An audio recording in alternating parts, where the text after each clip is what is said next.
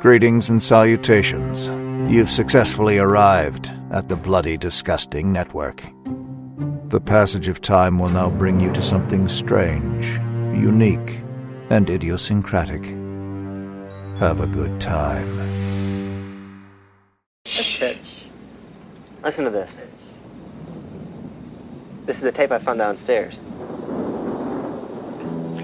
It has been a number of years since I began excavating the ruins of Kandar with a group of my colleagues. Now my wife and I have retreated to a small cabin in the solitude of these mountains. I believe I have made a significant find in the Kandarian ruins, a volume of ancient Sumerian burial practices and funerary incantations. It is entitled Naturan de Manto, roughly translated, Book of the Dead. From the gnarled woods of Michigan to the sun-kissed skyline of L.A. We are Halloweenies! You said, I hope you understand when you read this letter that you're better off without me. 'Cause around me is stormy weather, stormy weather. It always surrounds me.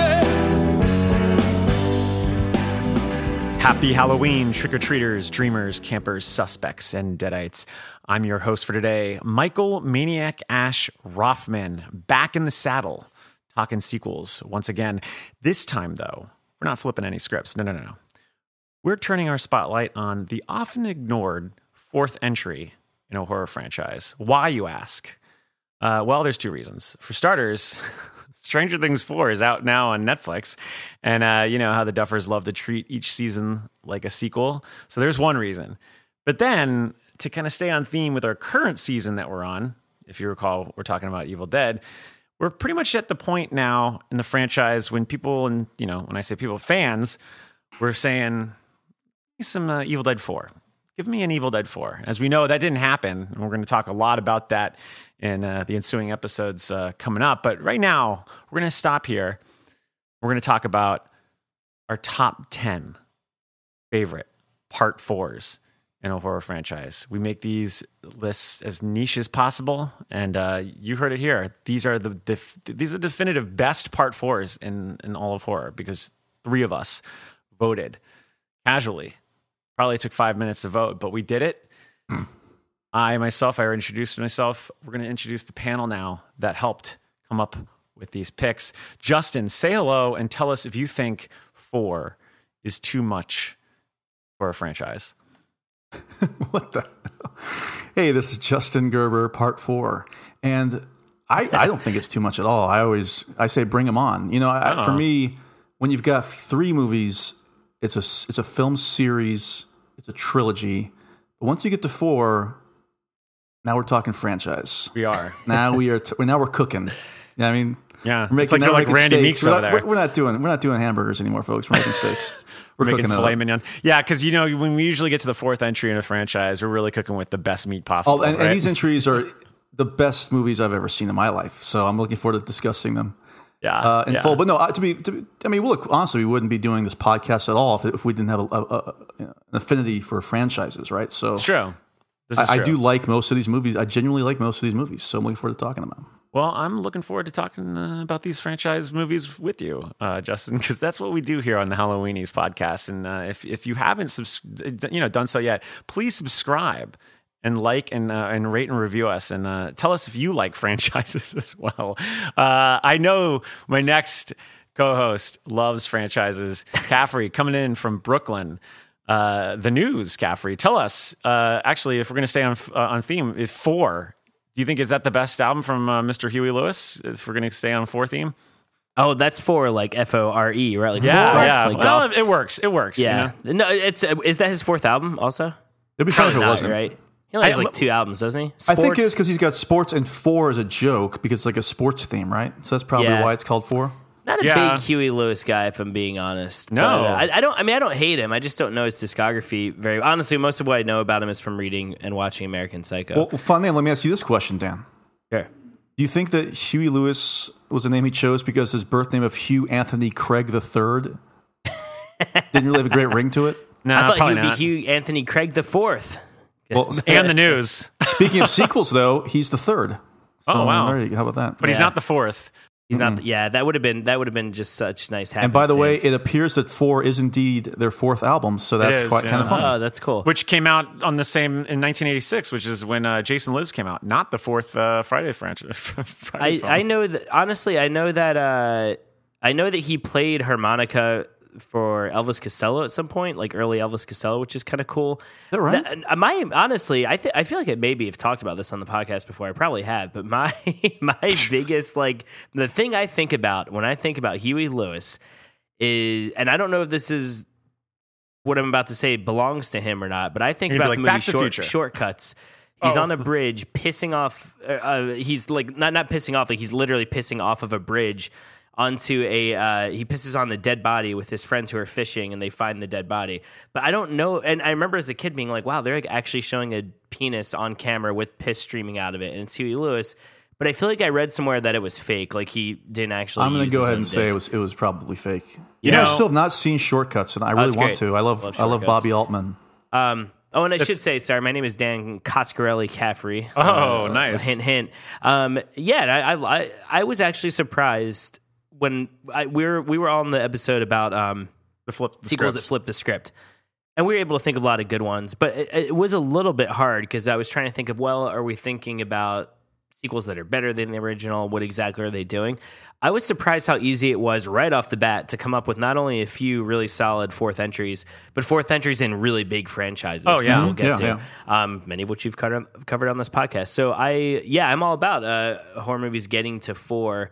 I will say, if you're going to get past 4, you've got to be making some magic happen, because I would be interested to see how many good 5s and 6s are there. Well, we Well, will get there find out eventually. when Stranger Things season 5 drops. We'll That be is doing true. unintentional cross promotion with Hey, Netflix's Justin- Stranger Things season 5. Well, Did you that's a look good. up if that's Huey Lewis's dick before? You know, I forgot to Google that. My algorithm. Well, I No, did sorry, Google. Mike. I did Google Huey Lewis shortcuts, and the first thing it says is Huey Lewis pissing in shortcuts, which is now a Google group apparently. So I guess Is there a gift for that? I feel I guess like- his name is Vern Miller. That's correct. I feel like I'm either on this or the Losers Club. I feel like this has come up at some point. I'm getting severe deja vu, like that. Like we've had this conversation. Maybe it was on the Losers Club somewhere, but I don't know why he would have come up there. I just It probably were you on the Back to the Future Losers Club episode? no, it was not. the Back to the Future Losers Club episode. No, we've not done I that. thought maybe one, there was but- a King's Yeah, no, bonus we did episode not of Back to fucking the do Future or that. some shit. I don't know. Jurassic Park. I don't know what's going on. We did do Jurassic Park, and we got a lot of guff for it, even though it is a novel, so it works. But We you got know, a lot of anyway. guff because people hated the movie. Yeah, right. They're like, "Fuck this movie." That Spielberg really went off the rails when he did Jurassic Park and Schindler's loser. List. Well, I have someone named Bundy Channock in this Google group who supposedly worked on the movie Shortcuts. He said the answer is no. I worked on Shortcuts. It wasn't Huey. It was a guy named Dean Mason. So I guess it was like a stunt double. That's Wait, what he Dean says. wait, Dean Mason? The Dean Mason. Who's All that? I don't know. Well, I'm glad that somehow, as we are wont to do on the Halloweenies, we managed to find a unpredictable tangent. Like gun to my head this morning, Hey. I never would have predicted we were talking about Huey Lewis's penis. Well, Mike, as they say on the Halloween's podcast, there are no shortcuts. There are no shortcuts. Yeah, that's good. Great close to the bit. I have one quick question though, because we did do this because of Stranger Things 4, which is at this point I was racking my brain all day today trying to think of why are we doing this again? Yeah. I forgot it's because we're trying to tie it into It is. Well, this Things. is dropping on the Monday after it's come out. So at that point, probably the two of you have probably seen it. I've seen all 7 episodes that are going to be dropping this Friday. I'm not going to spoil anything. I did want to ask though, because we're recording this before it drops on Netflix this Friday. Where's your hype level from 1 to 4? 1 being meh, 4 being. Well, I think my hype is a 3. I've enjoyed the first 3 seasons. Yeah. I will tell you this: I will be goddamned if I'm going to spend this beautiful Memorial Day weekend indoors watching Stranger Things. Though, so I'm going to have to figure out. Maybe I'll watch 1 episode a day through next week or something like that. Because I'm not going to sit inside watching Stranger Things. I'm no, too you old. shouldn't. No. I I mean, gotta and get also out these and are do like stuff, 90-minute episodes. That's the so thing. These are basically 10 hours. yeah. Of content, which is ridiculous. Just make it Yep. 13 episodes.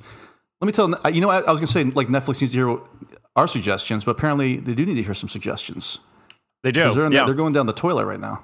Well, I mean, It's still the most, I think they'll be fine. Yeah. I know that. Yeah. They're a giant conglomerate. It's like, like Target having a scandal, and then like the next day they post their second quarter, numbers, and they're fine. But Dan, I actually don't know if I've ever talked about Stranger Things with you. Where are you at on this? I feel like I'm a bit of an outlier on both pods. I watched the first 2 seasons. Even the first season I liked. I don't think I've ever loved Stranger Things. I don't know. It's tough for me because I feel like in many ways it led the charge on nostalgia and homage and all of that. And in a weird way did it in a completely unique fashion with that first season especially. But I think because of everything that came after that, it's not bad to me. It's not like I watch it and don't like it, but it's hard for me to really emotionally connect to it, which feels like such a cop-out for me to say because I'm the motherfucker who gets excited about like Jurassic World coming out, which is all which is like nostalgia, the 8th movie, or what is that, the 6th movie I think now in this franchise? God, I think so, movie, right? Yeah, 6. Well, plus the 7? Jurassic 6, World, the canon cartoon series on Netflix. Oh yeah, Camp Cretaceous. But I almost wonder with though. Stranger Things, on Netflix. It's weird because it started the trend that burnt me out on what it started, if that makes sense. And so it's hard. I didn't watch season 3. I know Hopper has like a on Hawaiian shirt and a mustache. That's all. Well, it's like I love when I was growing up, I loved Blink-182, but they also brought about like the awful pop punk posers.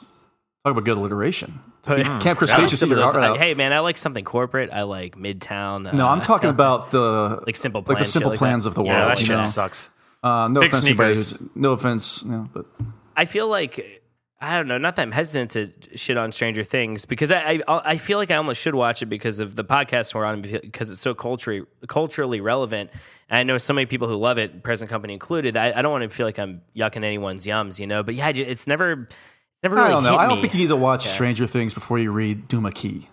Yeah, or before you watch like Evil Dead remake. You know what I mean? Like, I think we're okay. I think we're going to be fine. I know, Mike, I don't want you to spoil your opinion on it, but I guess maybe a better question is going into, because you've seen most of it, going into these episodes dropping, seeing them in advance, what was your hype level at? Because I feel like you're the biggest fan out of us. It's weird because going in, if I was, to do a 1 to 3 scale for the 3rd season, because, I chose 4 if you didn't notice because it's Stranger Things 4. But so if I had to choose my hype level for the 3rd season, it was at like a 5 out of 3. Like I was through the roof. Like I couldn't wait. 166%. It was huge. This one, my mantra going into this, it was basically, can this season prove that it needs to exist beyond the ending, which I thought was quite perfect at the end of season 3. I thought they had a great landing, a great ending, and then they kind of pulled their punches with the after credits thing, which is, to their benefit, it was immediately, so they couldn't say, well, we had this plan from the get-go, because they did. But they had a great landing there, and I don't know if they can kind of surpass that, and I don't know if they can kind of surpass the heights that they reached while also expanding,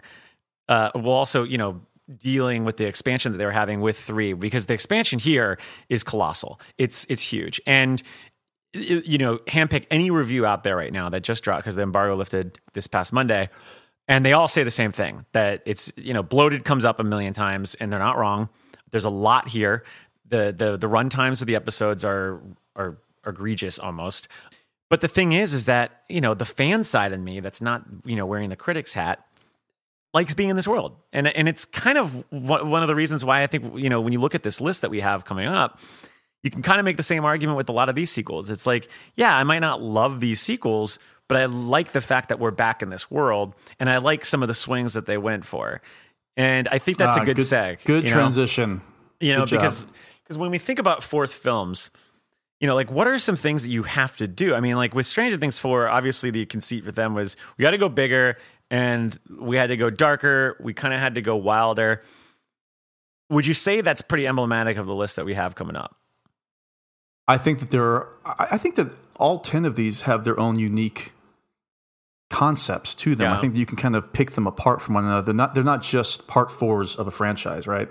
Mm-hmm. But so I'm looking forward to diving into that, I think. Yeah. Yeah, there, as listeners will see in just a bit. I mean, I feel like there are entries that are more about being a back to basics approach. There are ones that are about expanding the world. There are a few that are about doing something completely different. There are definitely a few about doing stuff the exact same. Yeah. Yeah. Oh, absolutely. Yeah. As we'll discuss on that one As well too. as But discuss. one of the things I wanted to kind of, pivot just real quick because, before we get into the official list, again, remember, this is the definitive best part 4. So you'll never find a better top 10 list for this. And there's no Halloween reason for stamp. people to even argue it because No. it's like arguing is the sky blue. Who cares? Yeah, It's the sky's blue. Yeah, exactly. Waste your time. Oh, totally. So one question I had is, we're talking about Evil Dead this year. Doesn't have a part 4, technically. It really doesn't. Like, it did a reboot, it did a remake, it had the series. I think the series to me is the part 4.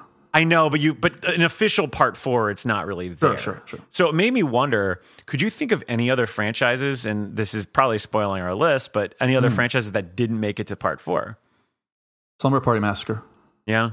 I guess if the remake doesn't count either, because I don't think Black that was a Christmas. license. I would consider that, but it really isn't a part 4. I couldn't. It would have been a cheat to put it on here, but I would have because I do like that movie quite a lot, actually.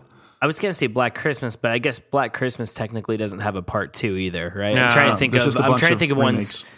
Yeah, I'm trying to think of. Does Sleepaway Camp have a part 4? They ended up doing one years later, and I believe Jessica Rose came back. Oh, wow.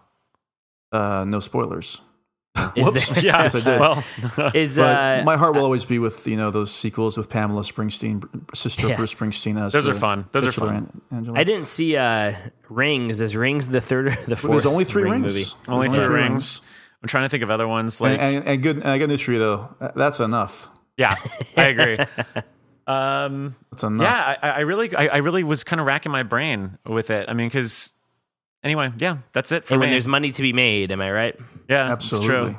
That is true because we've got a lot of them that aren't on this list too that did make it to part 4 that they're in contention. We could probably mention those after we're done. But look, we got a list to make. So, gentlemen, shall we broaden our minds? Number 10. You already kind of teased it, Caffrey. Phantasm 4 from 1998. The last of the Coscarelli directed films.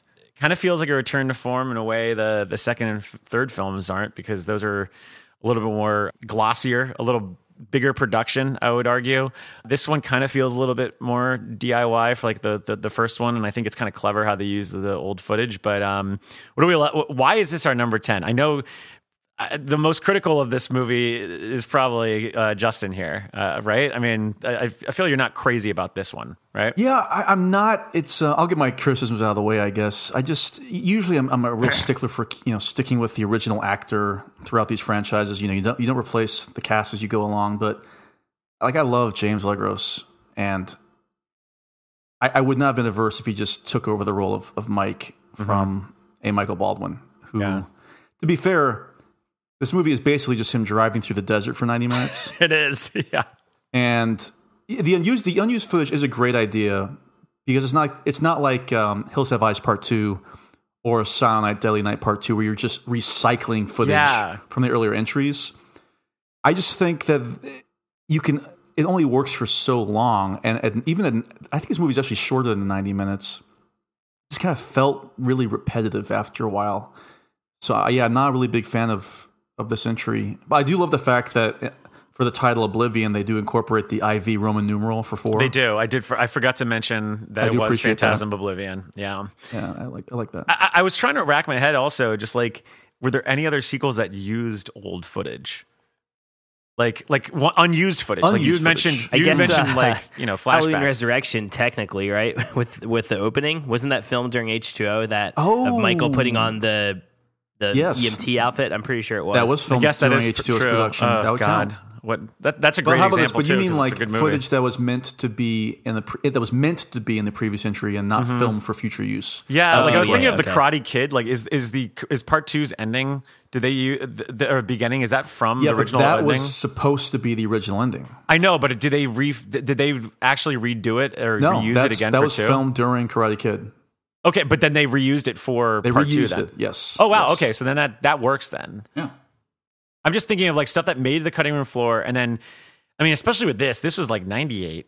So this is now, God, like 20 something years after, or no, it was about 19. Hey, King's Dominion after Phantasm. So it's pretty wild that they were like, hey, we have all this old footage. Because I mean, if you look at the production history for Phantasm, it's pretty expansive. They took a while to make it, so they probably have like Caddyshack levels of footage there, where it's just like hours and hours. So maybe maybe they can make a Phantasm 6. But Caffrey, you had this pretty high up too. What are your thoughts on Phantasm 4, Oblivion? Yeah, I totally agree with what you're saying about this feeling. Not necessarily like the first movie. It's a bit more of a road movie than the first one is, but it does have that kind of intimacy, that simplicity, just a few locations that the first movie does, and then obviously the unused footage.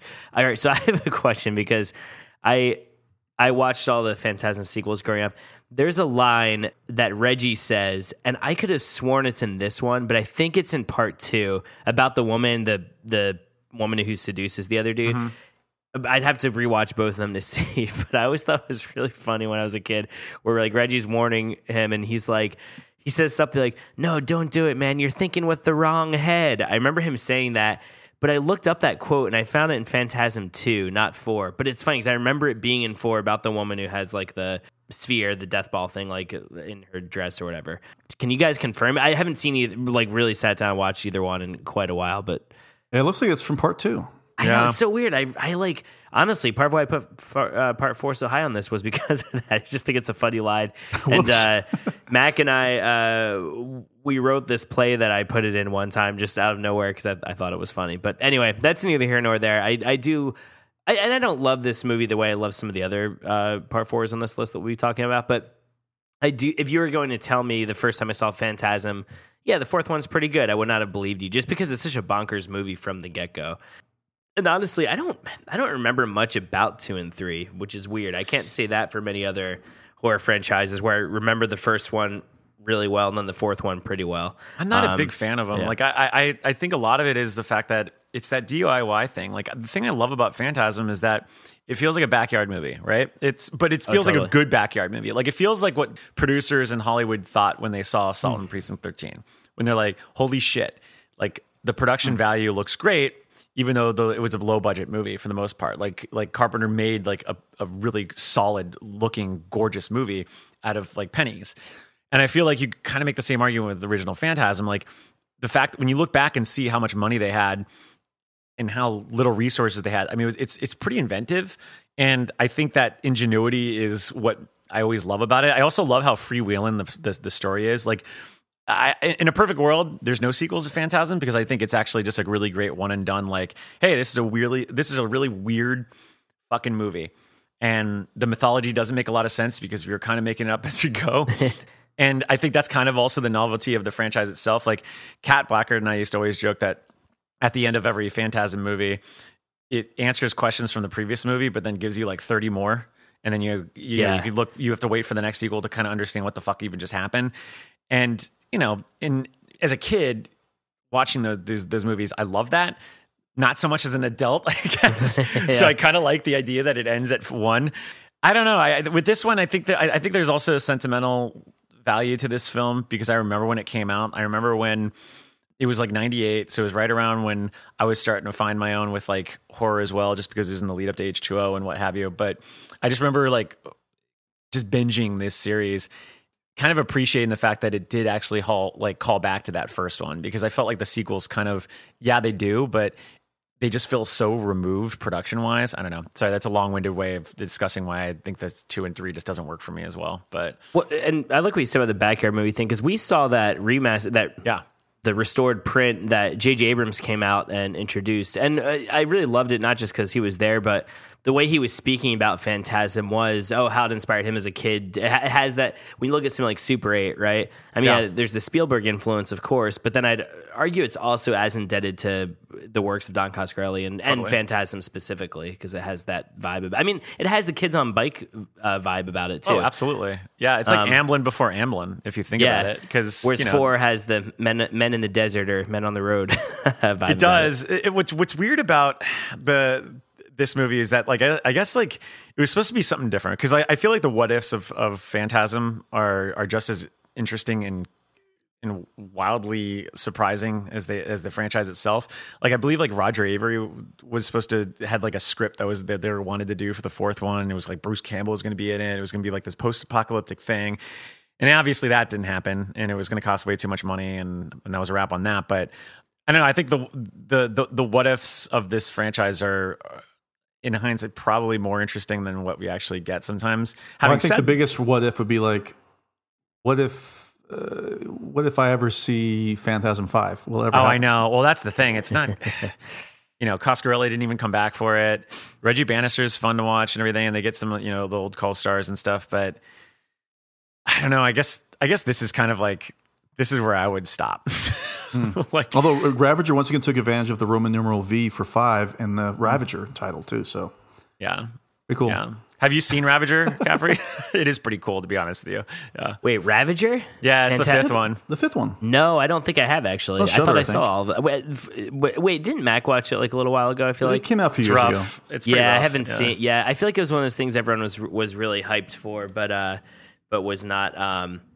I feel like people saw it and it was like, yeah, it was pretty kind of like that new Pee-wee movie that came out. I forget that exists. I know. Yeah, and it's not bad. It's just kind of. Yeah, it's not the same. I don't know if it deserves the level of hype that it got, which we Well, also saw at South by that year. Well, that's just so weird about these like sort of legacy sequels to like undercarriage franchises. Like, I keep thinking about like, I see Bill and Ted Face the Music pop up. Not a bad movie. It was actually pretty enjoyable, Yeah, it was pretty good. and I liked it. I'm never Did probably you gonna cry watch it when you ever watched again. it? Like, I would agree. I'd probably watch Bogus Journey before I watched that. And to be fair, I actually like Bogus Journey a lot. But I did too. it's just Did weird. Make you cry though? The new Bill and Ted. No, I mean, speaking for Mike, I was crying for 90 minutes. I cried at the trailer. The only reason I won't watch it again is because it's too emotional for me personally. I mean, I feel like I just don't want to. I don't have that many tears. I don't have any more tears to cry, to be honest with you. when we get Phantasm, I'm trying to think of what would be good for a 6, like VI. Oh, you just call it Oblivion again, but Oblivion just use the VI instead of the IV. That'd be great. Oh my god, Oblivion 2, Phantasm Oblivion 2. So it's a 6 with the 2 at the end. When they redo, they bring in that like CGI Angus Grimm, and knowing that it's only going to have like a $300,000 budget, so it's going to be like the most like plasma-esque like looking Angus Grimm that pops up. I know there are going to be tears, and I'm going to be like, I'm right back to '98 when Well, Phantasm nowadays 4 with the way these freak producers work, they'll just CGI Angus Grimm on the screen again, and then we'll say, "Oh, it's him. He's back." It's like, no, Yeah. he's been dead for years, and now you're just repurposing his CGI body to get some type of a nostalgia thrill because you're afraid He's to in feel anything Ravager, again. right? He Yeah, was it's not. pretty. I heard rough. for like 2 seconds or something. Yeah, it's like pretty that. rough. It's free on Peacock. Maybe I'll give it a spin. Yeah. Well, I mean, there's far worser things that we've been forced to watch. What about number? Oh, well, I have one last question. I guess we kind of answered already. Pretty much the cap for these is this franchise dead? Because I honestly I can't imagine this being rebooted. Right? Dead. Yeah. It's too singular. We say that, right? But I wouldn't. No, first of all, I wouldn't be surprised if somebody did remake this or try to J.J. remake this in Abrams? 3 years. But Like- I think in my heart of hearts, I think it's dead. I don't think there's anything else you can do. Anytime I say that, I have to remember. They remade It Happened or About Last Night. They remade Death at a Funeral. Like That is true. It's like Jesus Christ. I mean, who knows? I don't know. I feel like they're. Well, I could I see think there being all a of these reboot. movies we're going to talk about Yeah. before we're fingers crossed before we're dead, there will be reboots or sequels at some point. I do believe that because we've already started running out of ideas. So now they're really going to start mining stuff for the next 10 years. Yeah. But in my heart, there's nothing else for Phantasm to do, and it is dead. No more sequels for Phantasm. That's where I stand. Well, let's move on to number 9. Now this entry we will not be discussing this entry for 15 minutes. Yeah. Okay. I promise you. what is the entry? This is Puppet Master 4, 1993's Puppet Master 4. That was actually shot back to back with Puppet Master 5. Mm-hmm. That's what Full Moon used to do a lot. They did that with Subspecies. They did that with Trancers for a couple of those entries as well. And a couple fun facts for you Jason Take Manhattan fans. You know the lead of that movie, The Hunk? Uh-huh. You know his friend that didn't have any dialogue? Yeah. Who gets killed by Jason, I think. I think he just drowns, actually. Like, it's unceremonious. He is the lead of Puppet Master 4, Gordon Curry. Oh, interesting. Is he related to Sherry Curry? He is... what's Sherry? Who's Sherry Curry? Sherry Curry from the Runaways? Oh, no. But he's not... Also, he's not related to Madam Curry. Oh, okay. Yeah, that's Joe. But to be fair, all joking aside, his favorite food is curry. Oh, wow. How about that? Well, hopefully he stops by Chicago because we've got some great restaurants here in this wonderful We Windy do. City. I love... We got great Indian food here. Yeah, there's some great Indian restaurants. There really are. I love them. Can I talk real quick about? You love Because puppets. I was a big puppet head. Puppet Yes, master head growing please. up. Didn't you have I'm the happy toys? to know. I still have them. Blade, I right? own Torch, 6-shooter, Blade, Tunneler, Leech Woman, Pinhead, and Jester. The whole Sweet. gang, the OG. The original game. So I went through a Wow. period where I was really into Puppet Master. I still am in middle school, and I got all the toys. Loved the first two movies. You could argue the third movie is the puppets are kind of heroes, but they're being created and they're being used as tools for vengeance. And by the way, they're also fighting Nazis, so that kind of makes it like it's like Yeah. you can't be that bad for fighting the Nazis. Yeah, true. exactly. That's true. And my issue with 4, I remember when buying the toys, they had the totems. They were these action figures. I said, what the fuck are these little things? They don't even look like the puppets. Are they puppets? Are they aliens? Are they what? I was really disappointed to watch this one because the whole angle is, when bad puppets go good. And it just did not work for me, man. Like I said, I was all about them killing the Nazis and doing Andre Toulon's bidding. I think the third one is quite excellent. I didn't love how they're not aliens, they're like demons, the totems, right? I didn't like They're how... they're not puppets. They were like, it's actually, this one was originally called Puppet Master 4, The Demon. Oh, that's very right. And they and the fifth one brings the totems back too. And for me, it just, I don't know, maybe I should give it another watch. I might appreciate it now, especially given where the franchise went after this. Oh God! Although I hear Littlest Reich is really good. So anyway, I'm I don't know. I don't think Rothman likes that one. I know Vanderbilt hates it. yeah. I I'm liked behind it. a I actually few, liked that one. I need to really, revisit. Really, it's something though. It's pretty nasty. I Yeah, will say that. I'm behind a few. I'm behind a few Puppet Master entries. Well, here's the thing about this, though. Another reason I like this one is because I'm pretty sure, even this is the last one that is totally original footage, special effects wise, Yes, that's of the correct. close of the puppets. Because I think that even by the fifth one, because they were shooting back to back, I think that all the close-ups are just recycled footage from the first 4 movies. Jesus yeah, and Christ. and then I think it's the sixth one is like It's really so flashback heavy. Yeah. Or they just like any close-up, every moment of anything, any movement is from the older ones. Going back to 4 after that one, after part 6, I might appreciate it a little bit more and be like, okay, they were trying. And hey, we talked about, right, how do you keep a franchise alive? How do you keep it going? It did introduce something completely different to it. And I do like Decapitron quite a bit. That's like a cool introduction to this one. It's sort of the Toulon evil. I just thought it was a good. We talked about twisting it up, right? By the time these movies keep going on, this absolutely twists it up. I mean, these puppets are good throughout this Heroes. entire movie. They're Heroes not, and a half shell. They're not bad. the way They're not bad. the way you said that made it sound like you're just saying how awesome they are. Like these are good puppets. These These are some guys good are guys. the best. These guys These and gals are- are the best. At the end of the day, these are who we look up to or look down to. If we're getting really literal about it, If you're I human size. honestly, I didn't even vote for this one because the Puppet Master franchise just is like a big smoothie for me. They all just blend together. I need to revisit them. I used to watch them like crazy as a kid. The guy with the red sweater used to scare the shit out of me. Though. Pinhead. Yeah, I think it's Pinhead. Yeah. He looks kind of like Mike Ehrmantraut a little bit from. He does. Let me tell you something about my. Who's the guy that they always Blade, Toulon let me or die whatever? in peace. Toulon's dead, and I'm around. I have a question though. This is directed by Jeff Burr. Do you know that name? Do you recognize that name? Well, he's a big guy because he's the father of Bill Burr. No, I'm just joking. No, he's not the father. He's directed like a shitload of horror movies, and I kind of wanted to ask: is this his best movie? Because he's got a lot of sequels. He's a sequel guy. I'm not going to go through his whole fucking obviously filmography. The Puppet Master 5. He did Puppet Master which 5. we absolutely discussed briefly. And by the way, Puppet Master 5 will not be in our best Top Part five? 5's episode. Okay, so then No this is spoilers, definitely but- better than Part 5. Yeah. Okay, is this better than Stepfather 2? Because I like Stepfather 2. Stepfather 2, I got to rewatch that. Terry O'Quinn is always great, but I mean, it's fine for what it is. It's pulp. You know what I mean? It's ridiculous. Yeah. Yeah. I would argue it's better than Texas Chainsaw 3, which he also did, which I think is one of the most boring sequels of all time. Yeah, I don't like that.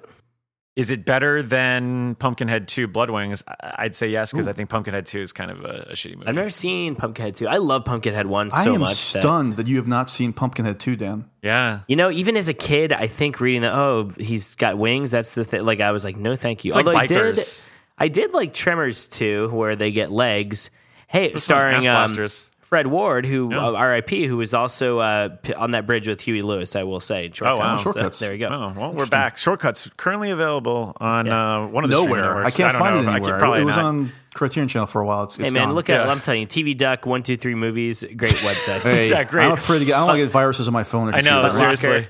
That's all you you. know, viruses they take you to a certain place. They send your computer to the inferno, and synonymous so close. with hell. What can I say? Number 8, Dan. What is number 8? Number 8, we have a little movie. Well, actually, 8 is my lucky number, but I shouldn't be the one to introduce this because I've never seen it. This is Hellraiser Bloodline. Oh, interesting. Interesting. I do know the genre. I'm a big Hellraiser fan. I know I say that, but I'm like, I haven't seen you've never seen Bloodline. I know, I'm an asshole. Well, because the first 3 are kind of, in my opinion, like a perfect trilogy. Yeah. But Bloodline, I know, because it's almost like an anthology format, right? I was going to say it is. I mean, cool. It's kind of the time traveler's wife of its era. No, I'm kidding.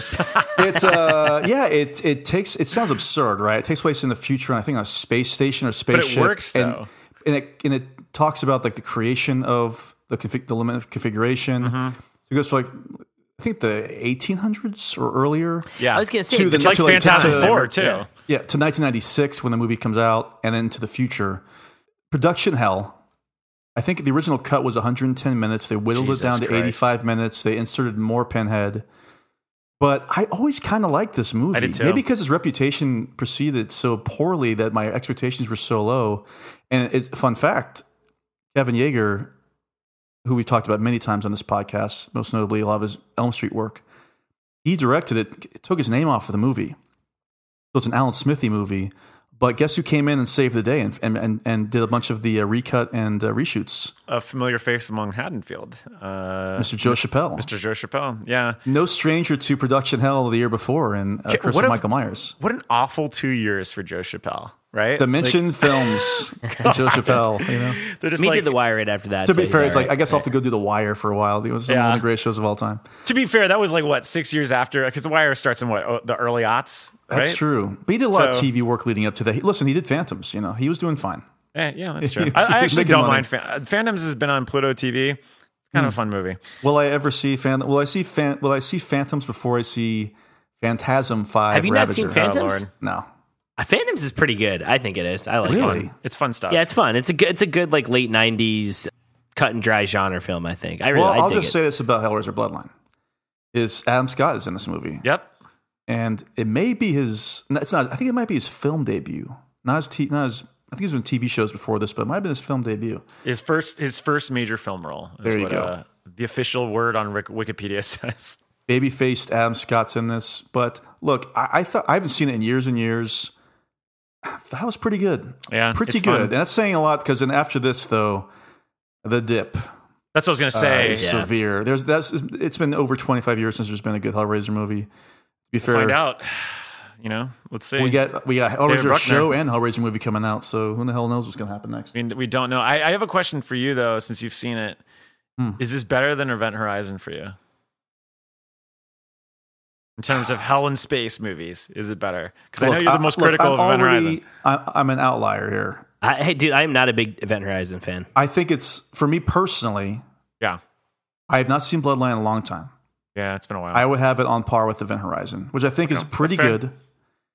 It's a pretty good movie with some great scenes and a great ending. All right, follow-up That's question. my Event Horizon. That's all I got to say. All right, well, that's fair. That's fair. I recommend it. You know what? I recommend Event Horizon.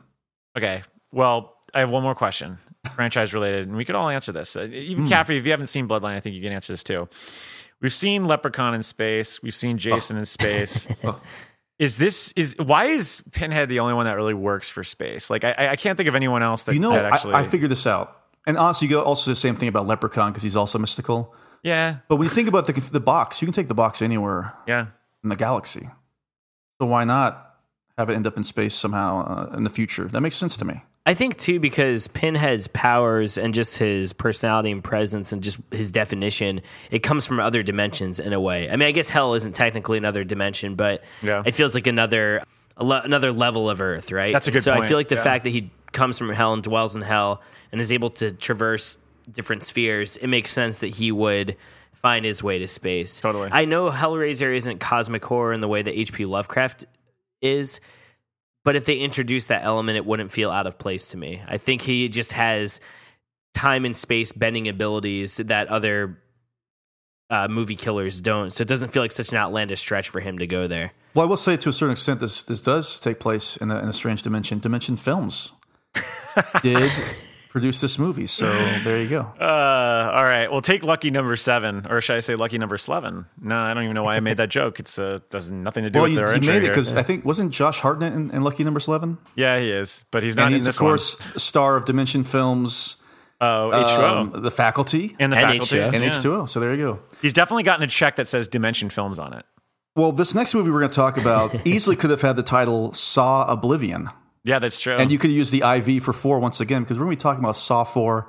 I binge watched the Saw movies last year because there wasn't a lot to do in early 2020. If anybody here can remember that. Wow, how about that? But so the issue I had was trying to remember what happened in Saw 4 other than the fact that I remember I liked the entry. So I had to go to Wikipedia and I was like, oh, because here's the thing I love about the Saw movies, whether they're great, or I should say great, whether they're fun or awful. And even the awful ones are pretty fun. The commitment to continuity is something I think is just great. Genuinely great. Genuinely great. As absurd as the continuity gets, and trust me, by this point in Saw 4, It's ridiculous. the continuity is out of control. But they have total faith in the fans of the series to figure out what's going on. And even honestly, like kind of a fuck you if you've not seen the first 3 entries, then good luck. You should go watch the first 3 entries. And I kind of like that, you know. Me too. Yeah. And I guess we're spoiling movies here, right? No, don't spoil it too much, but the continuity is pretty impressive in these movies. This stands out from the other 9 entries because of how they do the continuity. I'll put it that way. Well, look, and I'll let you. I'll pivot right to you, Caffrey. But it is interesting that they had Costas Mandylor as Mark Hoffman, who was introduced in Saw 3. Excuse me, Agent Mark Hoffman. Agent Mark Hoffman, and then they thought, all right, well, we need more leads. So why don't we get a guy that looks almost identical to Costas Mandylor, and his name is Scott Patterson, best known as Luke from the Gilmore Girls. Great character on Gilmore Girls. Who plays Peter Strahm here. And excuse me, Mike, it's Agent Strahm. Agent Peter Strahm.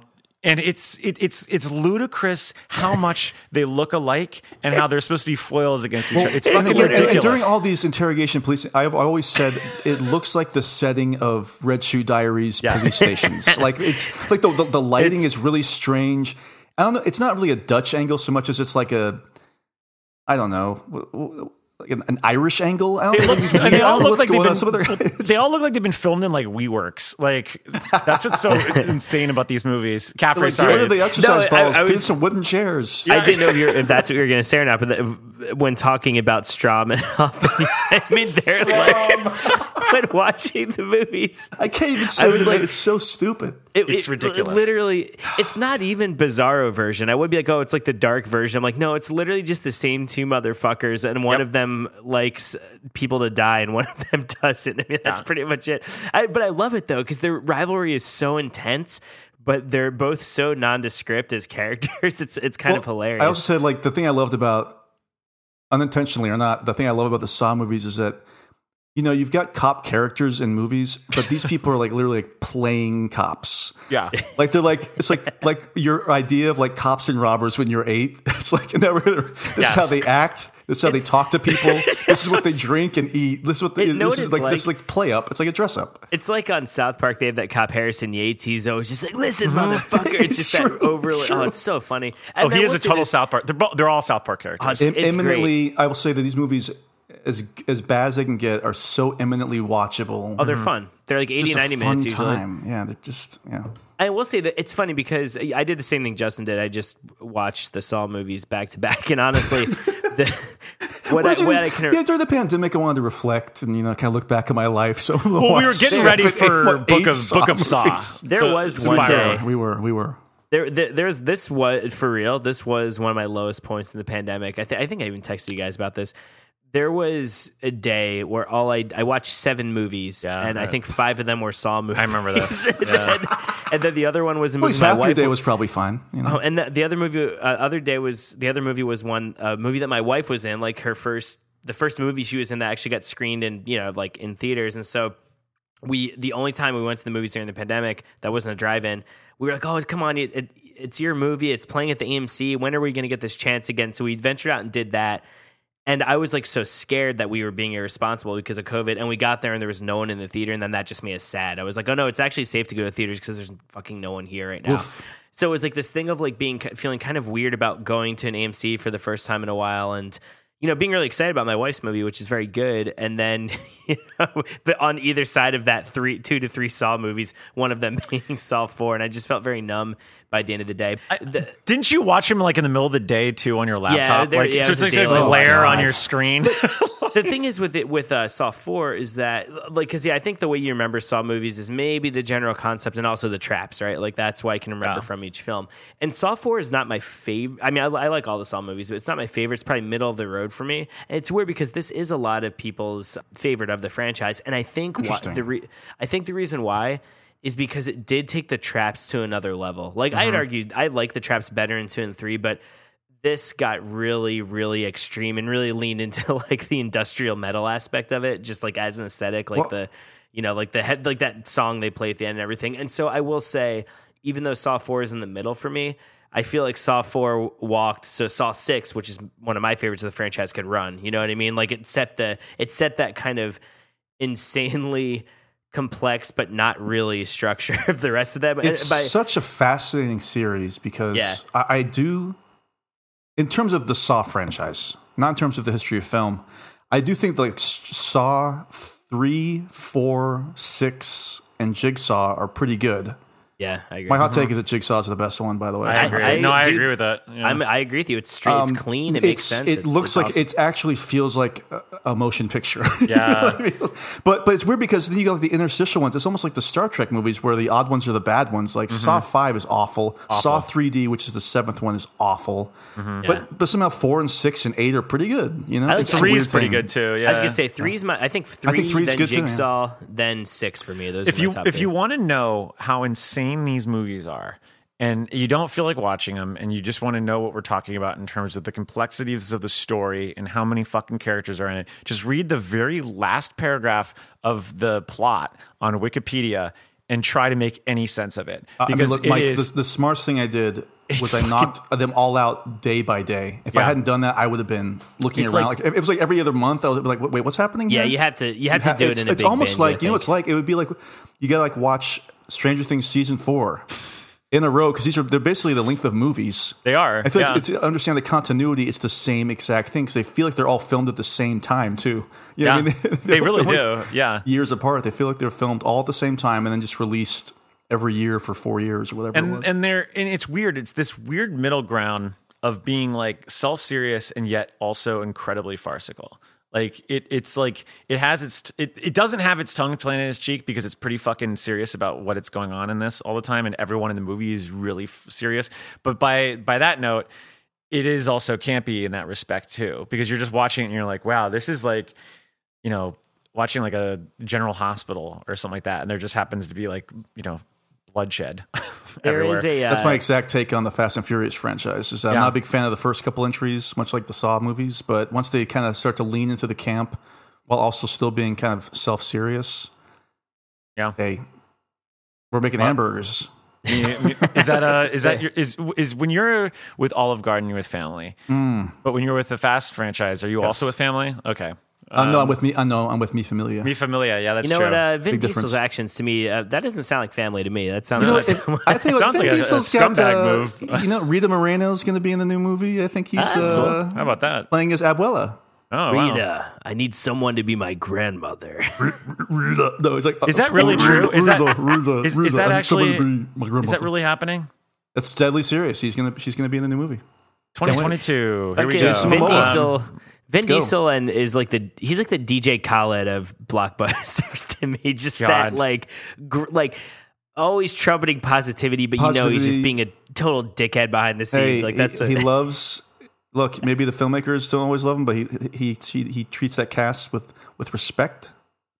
And he's somebody I wish he was part of my family. Well, every one of his seems like movies, a real piece of work too. Let's be honest. Yeah, he seems kind of like a chore. But two alphas can't do it. Can't have two alphas on set. Is it true you that need a blue in there? You need a blue and an Owen Grady.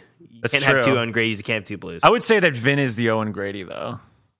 Oh, yeah, absolutely. Yeah. Well, Of the Jurassic Park series? No, well, now we're getting way off target. Well, everything. Yeah. To be fair, this being 2022, the year of our Lord and the year of stupidity, I would say that we're about 1 or 2 years removed from Jurassic World crossing over with Fast franchise. Now that maybe I'll be. This is funny because what's really funny about that though is I feel like that is where Caffrey finally gets off his love of Jurassic Park, and or is it when I finally get on? Or you're right. Or is this when I finally get on the Jurassic World? Because I'm like, okay, finally, we're gonna have cars with these freaking dinosaurs again. It's gonna be Lost World. He's gonna pull over. His engine's gonna blow out, and he's gonna be like, "I need a ride." And then Owen Grady's gonna come up on like a Paraphilophosaurus, be like, "Hey, how about this one?" He's like, "You the alpha?" He goes, "You the alpha?" I like this guy. Yeah, and then he's on the back of him, and Vin Diesel's like, "This isn't what I had in mind. I'm used to motors, not scales." And that's when this co-host similarly drives off a cliff. Because at that point, Caffrey will be joining that family, and I'll be the only one on the podcast that doesn't like this franchise. Well, to be fair, you mentioned cliffs and driving off cliffs. There is a scene for this next movie, Mike, that is true.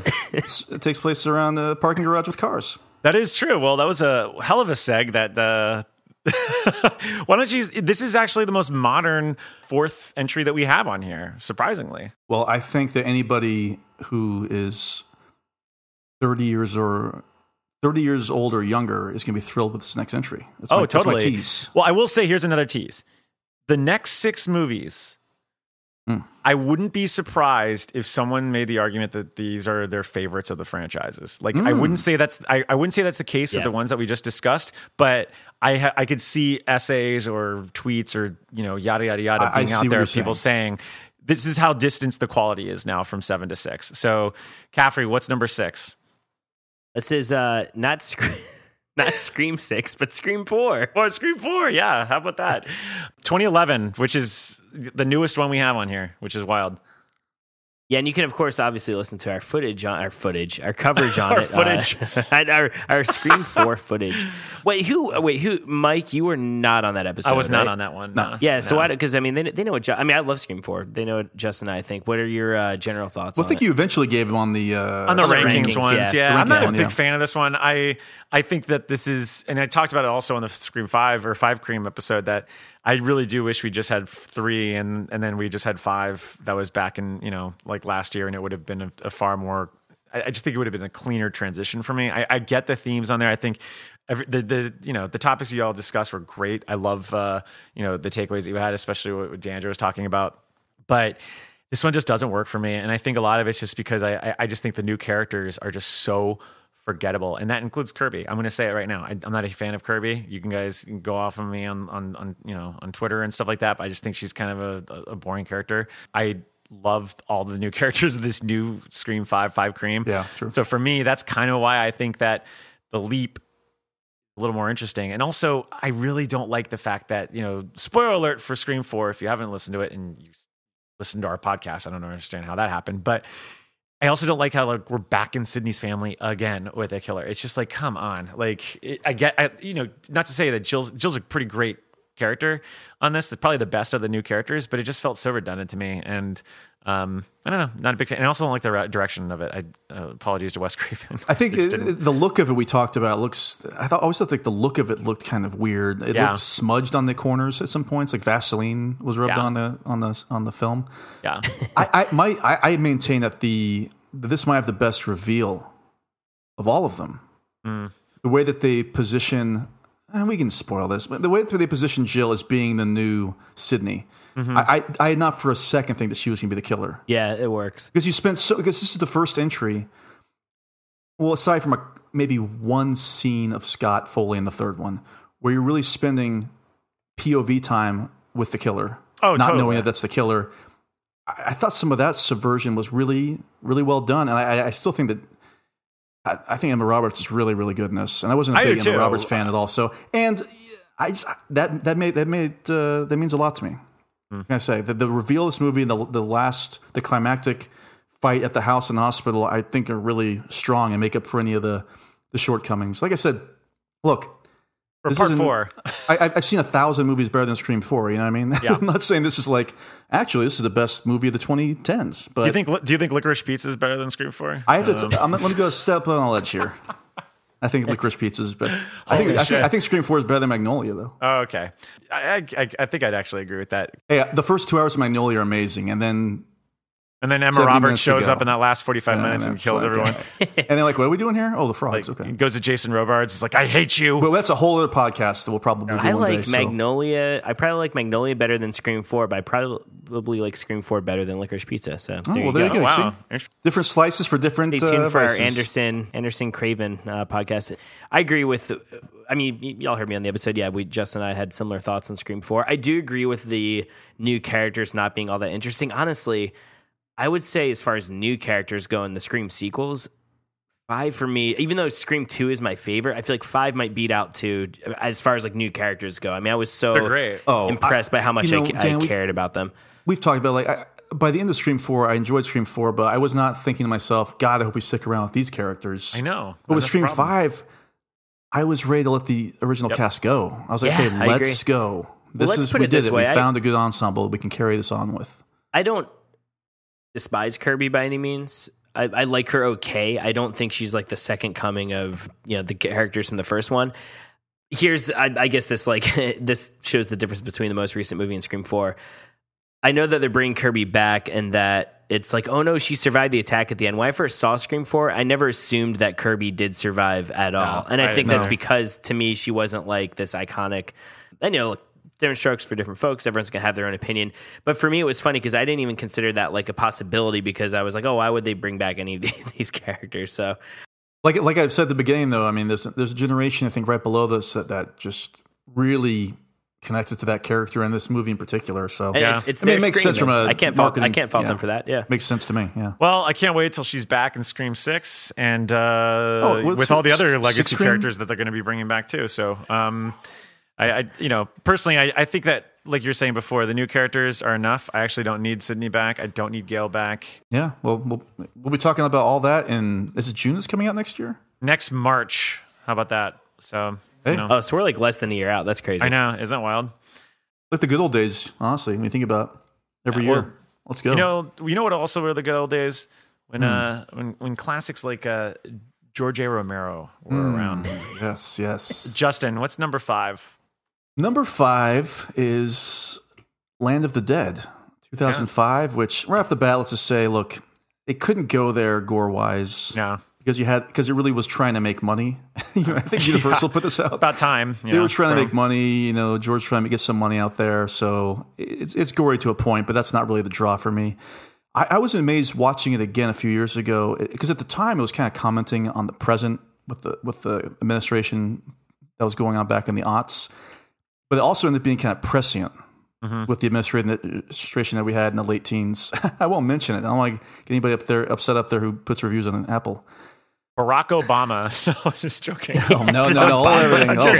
I'm just joking. Hey, we'll get railroaded for that too, probably. There's something about watching again. I think Dennis Hopper is really, really good in this movie. He's great. I think the ensemble is quite good too. It's like 85 minutes long.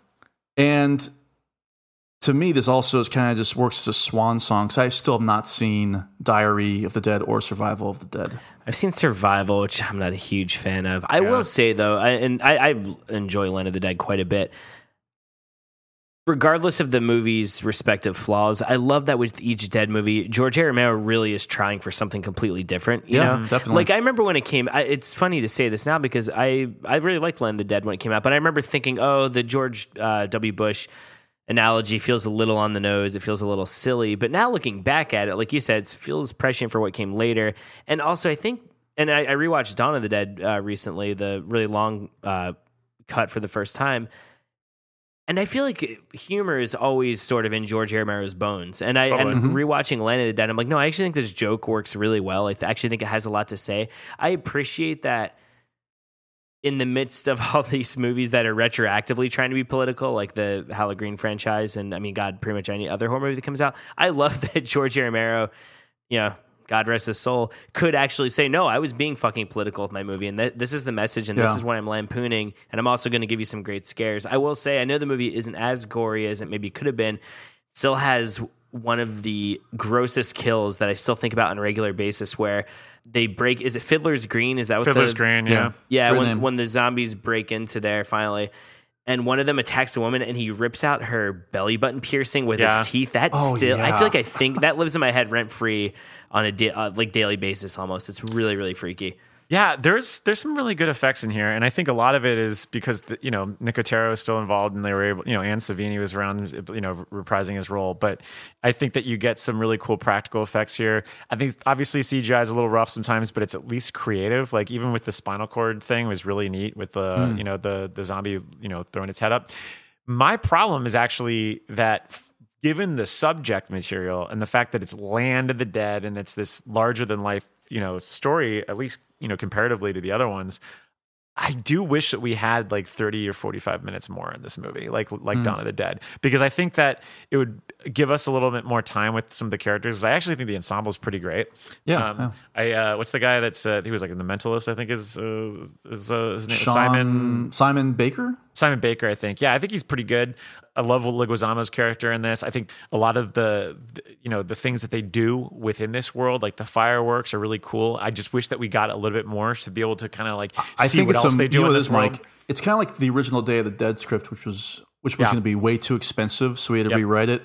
I'm sure he had aspirations for this to be like $100 million movie, but I'm not sure how much it ended up costing. Yeah, I'm sure they couldn't live up to the full vision of it. Oh, absolutely. And I think what we get is like what Jack says, it's as good as it gets. Well, what's funny is that I remember the original title of this was Dead Reckoning, after the machine, that cool vehicle that they've got. Yeah. But so maybe Christopher McQuarrie's paying a little tribute with Mission Impossible. Maybe Dead Reckoning coming out next July, I believe. Maybe John Leguizamo comes back as the zombie and takes down Ethan Hunt once and for all. We'll see. We will see.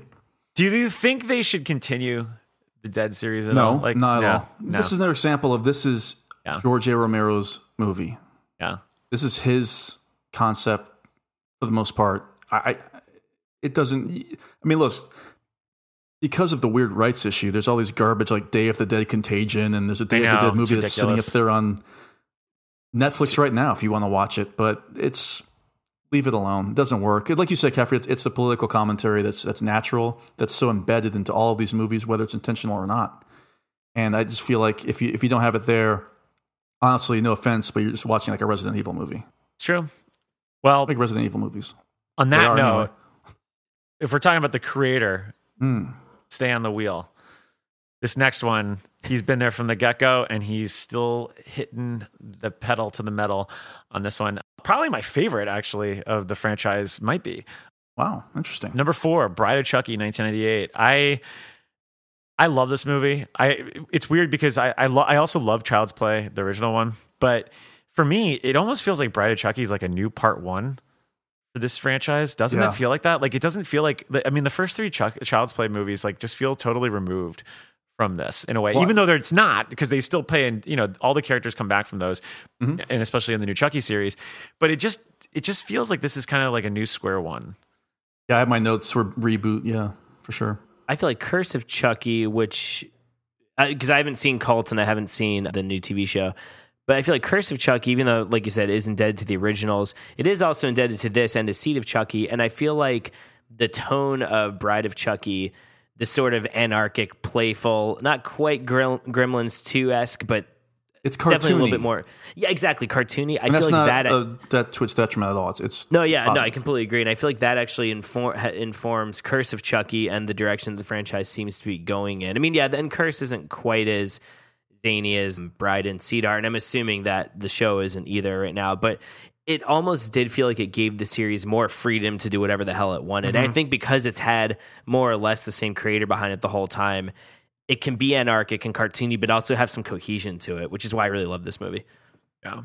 I would say, aside from, to many people, Kirby and Scream 4, maybe not for me in this respect, but I mean, like the character Tiffany, the new doll, is an iconic character now. Like, how many Part 4s introduce iconic characters in any film franchise, horror or otherwise? So that's another major plus in its wheelhouse there. And this also should be said. This pretty much got Ronnie Yu Freddy vs. Jason. I know that he did that Bride movie, but This is what did it. Is the tone, right, that they were trying to go for. This is a huge blockbuster. Like, Like, this was huge. I remember this is a huge. big hit. Yeah, and I was blown away by it. And honestly, like, I didn't mention his name. I forgot to do it. Don Mancini. Like, he's the heart of this franchise, and I think he really, I feel like he gets to kind of tell the story that you really wanted in a way. I mean, not to say he didn't in the first three, but I feel like that the tone is finally striking the right medium here. Because I think that looking back at this entire franchise,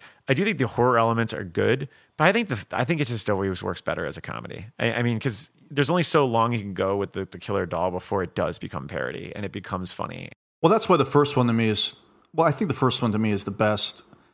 But even by the second one, which Mancini also wrote, they definitely start to lean a little bit more into the comedy of it all, and they get rid of the whole, is Chucky alive? Because we know he's alive. Exactly. That's done. We quote it all the time. Our favorite moment in the second one happens in the first 5 minutes. Is the "Bark this piece of shit." Yeah. I mean, that's like a genuinely funny. The delivery is funny. The line is funny. The situation is funny. This guy like cowering with this doll talking to him. I love it. I mean, Bride Chucky's no exception, but just whenever Brad Dourif shouts as Chucky in any of these movies or show, it's the I will always laugh. Yeah. Like that's an automatic. I'm laughing, but I'm having a fun time, but I'm still kind of in terror of this, whatever the hell this doll is going to do. But I love Bride Chucky was also the first Chucky movie I saw in theaters. Same. Yeah, there was. I was going to go see Chucky 3, or Child's Play 3, but then I guess I decided to, go to second grade. I wasn't allowed to go see Child's Play 3. I don't think that was going to happen. I wonder if you saw this film in theaters. I don't think you did. No, I sure as hell did not. I don't think we did. I know we did end up actually going to see it eventually. We all saw it together in theaters. Yeah. Which film is this, Justo? Number 3. Number 3, Halloween 4, Return of Michael Myers. And it truly was the return of Michael Myers because he obviously sat out part 3, but for a brief cameo on the television. So really, in some ways, this is kind of, we've talked about this ad nauseum about the Halloween franchise, and this is kind of really a part 3 in some ways, but it's actually part 4. It's a confusing thing. I still really, really enjoy this movie quite a bit. I think it, you got the Rachel Jamie duo, which is one of my favorite combos, sibling or otherwise, in any of these series we're talking about. And thinking about the finale of this movie, how it's kind of the opposite of the finale of the first one. Mm-hmm. Where in the first one, you've got Loomis, who knows Myers is around, and either people don't believe him or just totally have no idea what's going on. And the finale of this movie, everybody knows what's going on.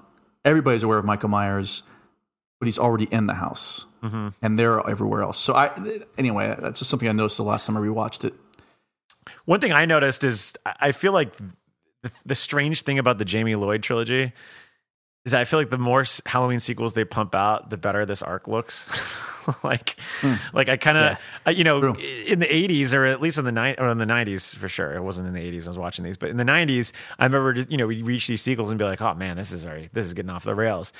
But by comparison, especially with last year's Halloween Kills and even Halloween Green or Halloween, this feels almost like sort of sedative in a way. Yeah. Right. And not just the opening credits. It feels back to basics. It feels calm, even though this is the beginning of the Terminator-fication of Michael Myers. It still does feel like a callback to the original. Yeah, I love this movie for everything y'all have said. I'm just thinking about what you said a second ago about how many franchises introduce iconic characters in the fourth entry. Would you guys say that about Jamie Lloyd and Rachel in this? At least as far as Halloween series in the horror community, Jamie, but I think that even Tiffany's kind of crossed over. I feel like even people that aren't big horror fans would see that doll and know. But I know I hear you saying, we'll talk about a couple of people coming up. But love it, if nothing else, I would say. But, I would say people love Jamie Lloyd and Rachel. Do you feel like the reboots have sort of kind of quasi erased her?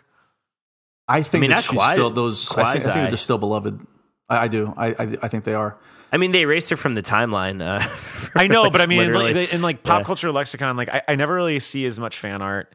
I never really see a lot of the. I mean, there's some cosplay going on. I just feel like I do wonder if Jamie Lloyd is a good litmus test to see what the rebootification does to these movies and these characters, because it's weird. Like they don't she never gets brought up, and now it's like Jamie, Laurie has new daughters. or new daughter. I will say I remember when we don't have to go down this rabbit hole of the Halloween reboot movies again, but we will in October. I will say though, the response to Halloween Kills was quite negative even on social media. I was pretty stunned. I really thought that it was going to be this is the greatest movie I've ever seen, but no, people really seem to not enjoy that particular entry either. So I think that in terms of legacy, that the Jamie Lloyd movies will still be more fondly remembered in the horror community, aside from horror Twitter, than these rebooted movies, I believe. You guys, who do you think's more iconic at this point? Jamie and Rachel or Mr. Lance Tivoli? I mean, Lance Tivoli, that's a difficult subject to even broach. I mean, it's one of our great, not since Audrey Rose with Anthony Hopkins in the 70s have we had such a psychologically complex character, and is it him, is it not him, and roaming around the hospital, and of course him splattering and having that close-up of his brains exploding on the cement. I mean, the symbolism was rich.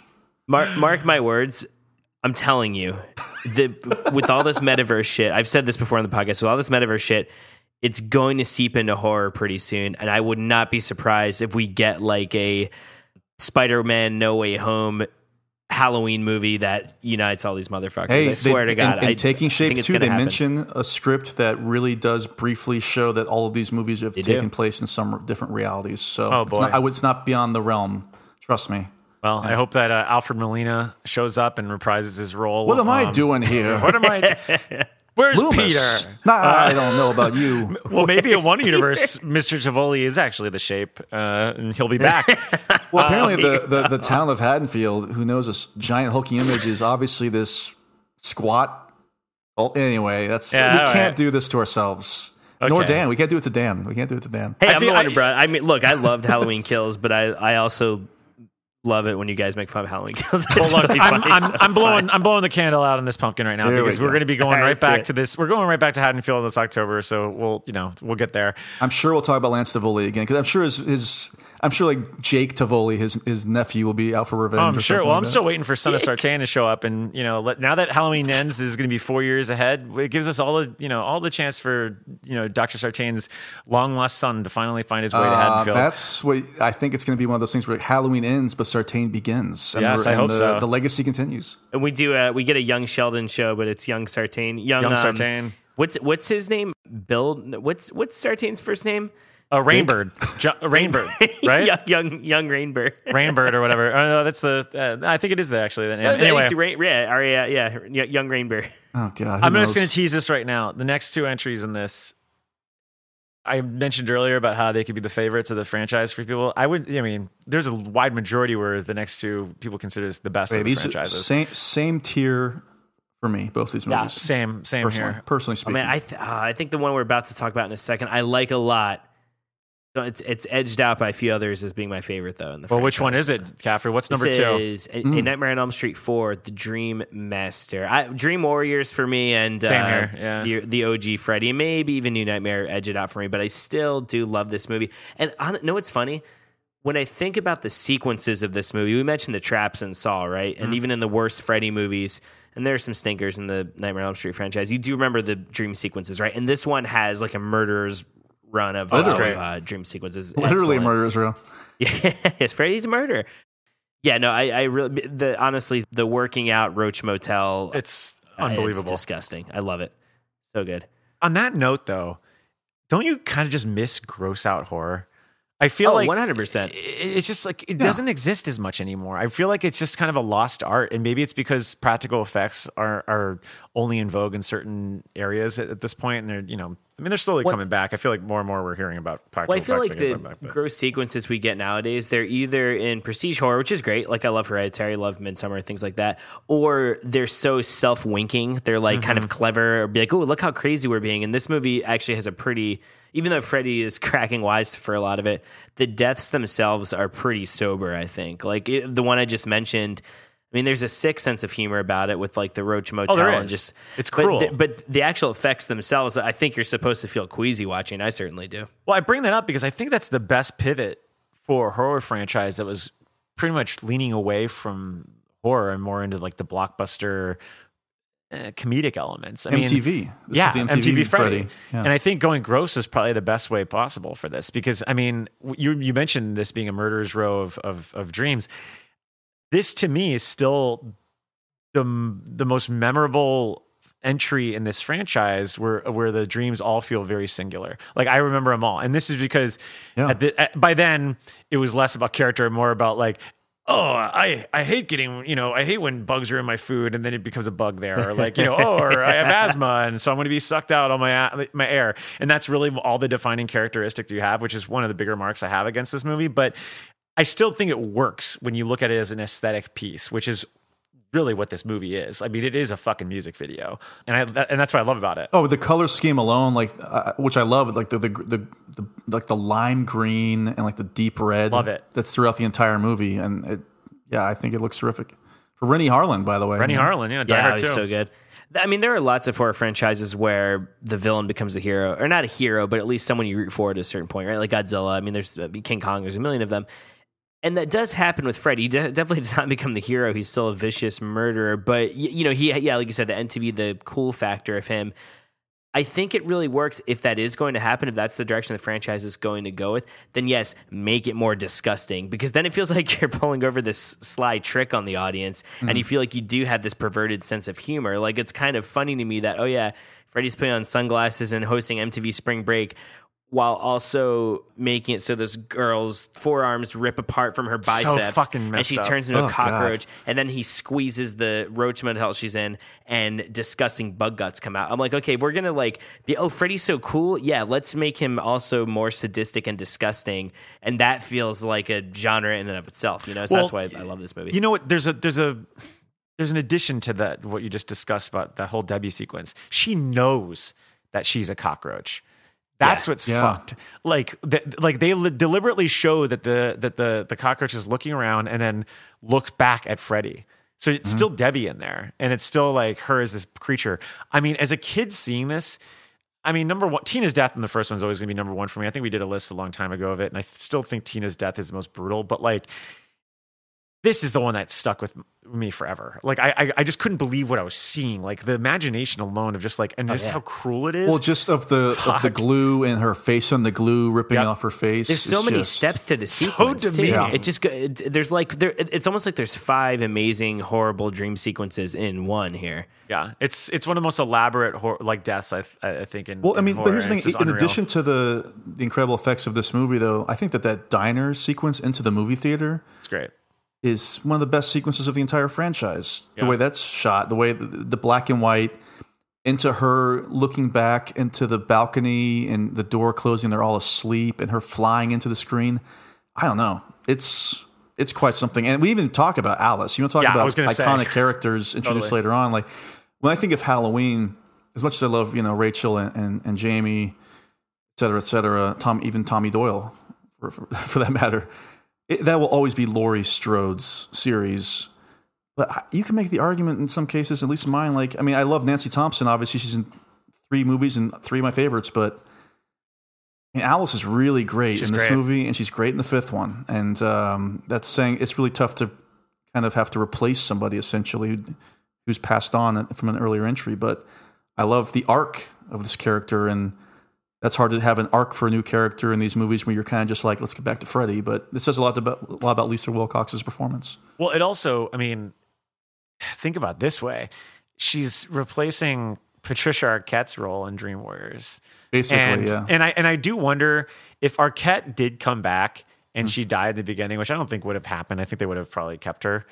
But do we still love Alice more, or less because Patricia Arquette's in there? Or are we still thinking about like, oh my God, I can't believe they killed Kristen off because Tuesday Night is the character. I think you just keep her alive and her friends are dead and you introduce the new people. I agree. Yeah. But you still have Alice. I think maybe you ever go back home or something like that. I don't know, but you don't have, you don't kill off Kristen if Patricia Arquette's back. I guarantee that doesn't happen. Love this movie. We'll never know. Great needle drops in it. I love the Sinead O'Connor song. I love, obviously, the Dramarama song that plays with Rick. Fun movie. I mean, this is, I think we rewatched it. I think we saw it like years ago. like 2018, I think, when they did some 30th anniversary. Yeah, we saw that. We saw it in theaters. We saw it at one of the marathons that was going on around here. Need more repertory screenings of Nightmare series. I feel like they never pop up except for like Dream Warriors or something. But, well, what I'd really love to see though, because I think I've seen most of the movies that we've talked about on the big screen, except of course for Peppermeister 4. But the next one we're about to cover, I still have not. I don't think I've seen this on the big screen. I don't think I have either. Well, which one is it, Justin? You got to read it. This is your favorite franchise, so go. This is the one you've been waiting for, which I believe is the great tagline. Friday Leprechaun 13th. 4. Leprechaun 4 in space. No, Friday the 13th, the final chapter. Yeah, I mean this is pretty much a given, right? When we first started, I mean when we did this list, it was literally down to the Dream Master and final chapter for me, and I do think I have to give the edge to the final chapter. I would agree. I think final chapter of the movies that we've talked about, it would be my number one as well. Yeah. Well, why though? I mean, we debated this for 3 hours on the Friday season, but like, why does this movie work? I mean, is it the Amblin-esque sort of tones that we get with Tommy Jarvis?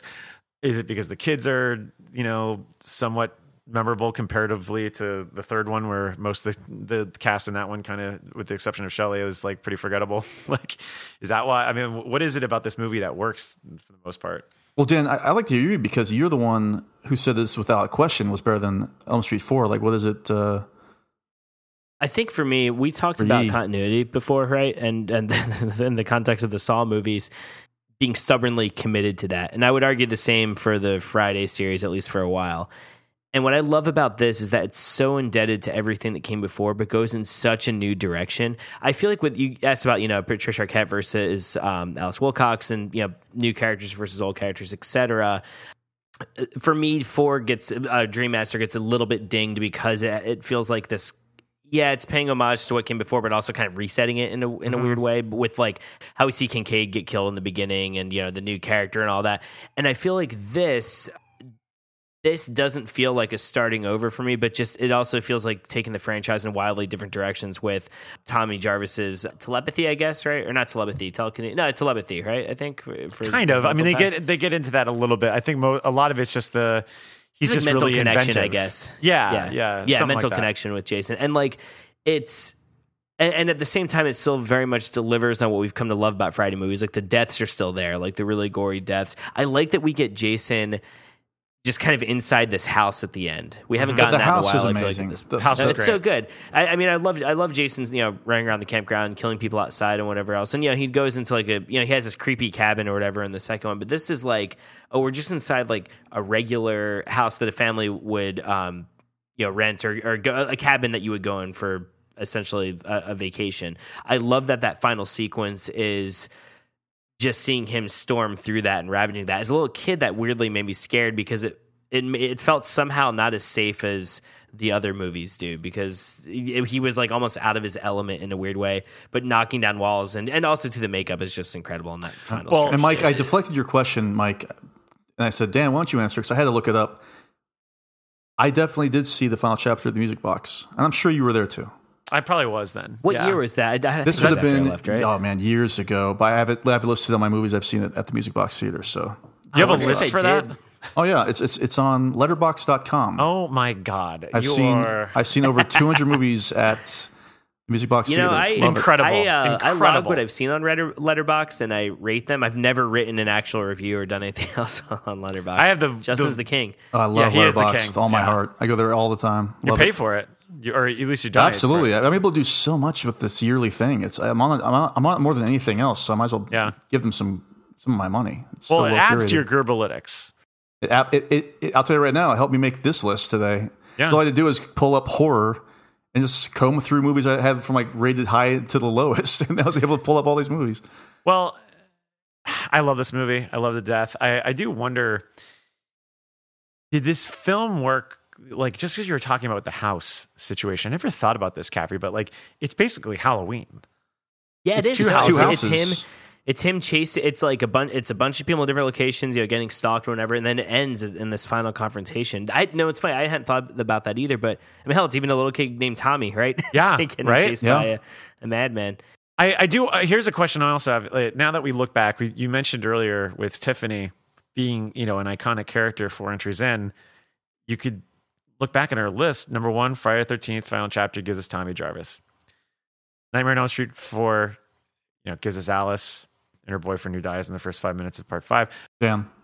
3, Halloween 4, you get Jamie and Rachel. Rachel also dies in the beginning of 5, much to the detriment of the movie. 4, Tiffany in Bride of Chucky. And No I guess spoilers, but still kicking. Yeah, still kicking. But and then Land of the Dead. Yeah, I guess we don't really have any other characters there. But Scream 4, apparently Kirby, right? It's Kirby for Scream 4. So I do wonder, is that the key that we've discovered here a little bit? Maybe that's the big takeaway. Right? The lifeblood. I think you're onto something, right? Because you're going to start running out of characters pretty quick if you don't do that. Yeah. So you can only recycle so many times. We should also, too, we also have a central performance and a great child actor here, Corey Feldman. He was great in this really movie.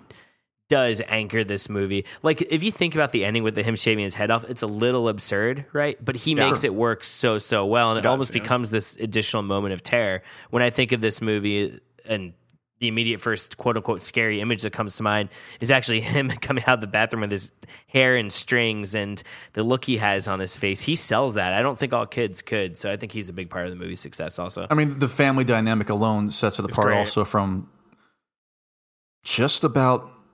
Well, it's funny because they kind of try to recapture the family element for the 7th one and the 8th one, but they don't do it as well, obviously, as they do in this one, by any means. I love the family element of this movie, too. It changes up the stakes as well, 100%. You feel so bad. I mean, especially with the original ending. It's like, fuck. Oh, God. Yeah. The mother in the bathtub. Well, this is fun. I think, to recap, 10, Phantasm 4, 9, Puppet Master 4, 8, Hellraiser Bloodline, 7, Saw 4, 6, Scream 4, 5, Land of the Dead, 4, Bride of Chucky, 3, Halloween 4, The Return of Michael Myers, 2, A Nightmare on Elm Street, 4, The Dream Master, and 1, Friday the 13th, the final chapter. And we'd be remiss, we didn't even mention the Crispin Glover dance. Yeah, the Crispin Glover dance That's is also a huge part. huge. Yeah. Look, we love that movie, and you could hear all about it if you go back to our season 3 August episode, I think it was. Not that it even has the months on there, so I don't even know why I'm listing that out. But you could find it in our feed. It's a great episode. Maybe one of the longest, I think, of that season. I think either that or part 6 was pretty fucking long. It's a good one. But fortunately, we have the rest of our Evil Dead season that we got to get to. Justin, what do we have next month, though? We're kind of taking a slight detour. Well, yeah, it's a slight detour. This was not planned originally, but we are actually going to be covering kind of an honorary Evil Dead movie in many ways, pretty much all but name. We are going to be doing Drag Me to Hell. We are, and then we're looking forward to. We're also going to stick around with the seances because we're going to celebrate the 40th anniversary of Poltergeist, which will be our next rental, which you can get at patreon.com/HalloweeniesPod. We're going to keep it Raimi because what else? We're doing a commentary on The Love of the Game. For the Love of the Game. Yep, we got it there. Starring Kelly Preston and it's Kevin baseball Costner. season. It's exciting. So no, John C. Reilly. we're not doing that one. Doing that. I was just having some fun. J.K. Simmons. It's gonna be fun. But which Raimi film are we going to be doing? It's The Gift, right? Well, it's The Gift. For God's sakes, it's Crime Wave. I believe it's a film called. Good. We mentioned Simple Plan the band. It's gonna be Simple Plan. Oh God, I love Simple Plan. That'd be great. Yeah, listen, folks. It's gonna be Darkman. Love it. Darkman. So because we're covering Simple Plan, it is going to be Darkman. It's a dark movie. That's right. It's very true. But Mike, there's something else we're going to be dropping too, because people might be saying, "Wait, what's this Patreon you're talking about?" Yeah, right? That's true. So what else are we going to be doing? Well, we are going to go to Amity, and if you really do follow our socials, you know that we actually already went to Amity Island last year when we did our commentary track for Jaws. Well, lucky you, we're unlocking it. And we're going to be putting it on the main feed, so you get a little taste, just like Jaws does at the beginning of Jaws. And I mean, Little Christy, just like Jaws does, because that's the name of the shark, I guess. But whatever, I guess if we're going with that. But yeah, so we're going to have that on there, and then I believe we'll have a new commentary track that July coming up. It's going to be exciting. That'll be fun, and you can get more. Summer. I mean, look, if you're thinking right now, like, God, I can't wait for that. That's going to be so exciting and it's going to be so much fun. Guess what? You could just go to www.patreon.com/HalloweeniesPod and get the commentary track right now. We'll give you a tease. We'll give you a little taste. A little blood in the water, Well, you heard him. We're going to drag you to hell in June and we're going to step in the light. But as always, we hope that you join us. Join us. Join us.